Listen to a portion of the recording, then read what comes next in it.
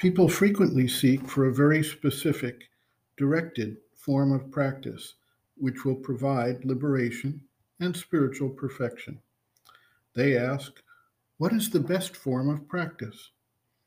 Sri Aurobindo takes a much more flexible approach, which is based on the need and development of the individual practitioner, the unique capacities that seeker brings to the process at a particular point in time, and the unique challenges a particular individual must face given their pre-existing habits and formations. For this approach, Sri Aurobindo provides a guideline as to the approach and the available tools for spiritual realization, rather than a fixed and formalized program to be followed by all.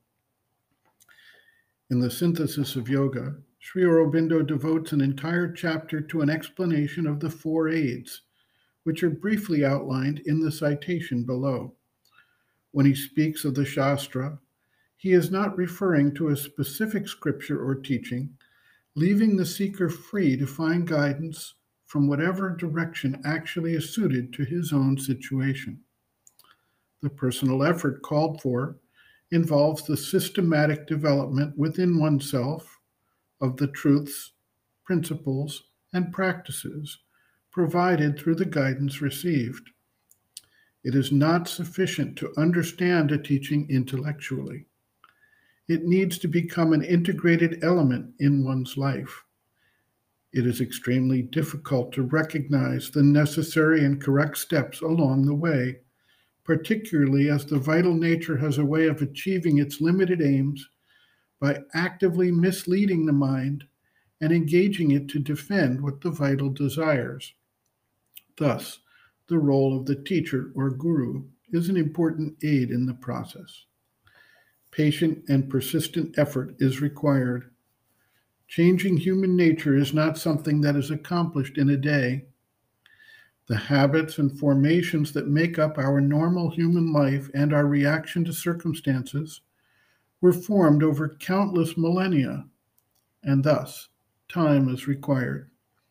For further explication of these four aids, reading in the Synthesis of Yoga or The Mother is recommended.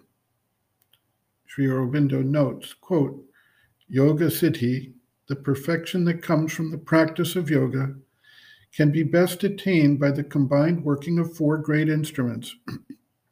There is, first, the knowledge of the truths, principles, powers, and processes that govern the realization, Shastra.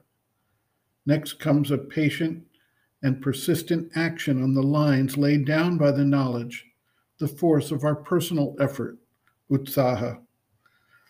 There intervenes, third, uplifting our knowledge and effort into the domain of spiritual experience, the direct suggestion, example, and influence of the teacher, guru.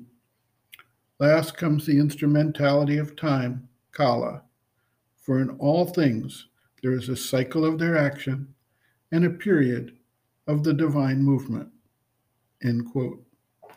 Reference, Sri Aurobindo and the Mother, Growing Within, The Psychology of Inner Development, Chapter 3, Growth of Consciousness, Basic Requisites, page 32.